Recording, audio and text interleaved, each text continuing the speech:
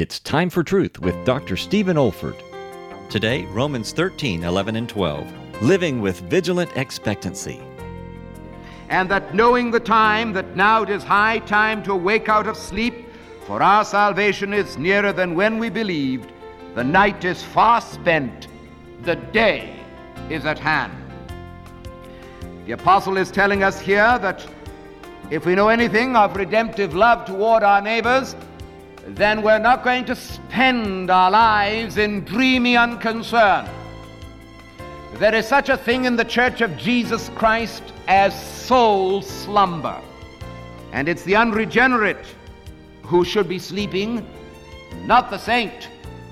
He has the sleep of death upon him.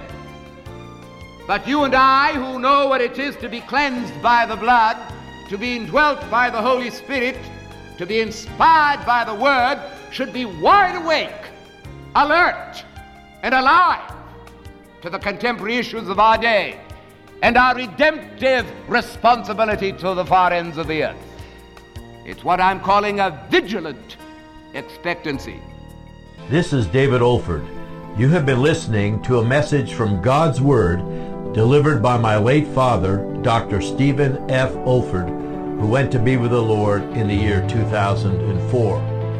If you wish to learn about our online resources or learning events at the Institute for Biblical Preaching, our web address is olford.org. That's olford.org. You also may want to benefit from our online video training on expository preaching, which can also be found on our website. Thank you so much for listening.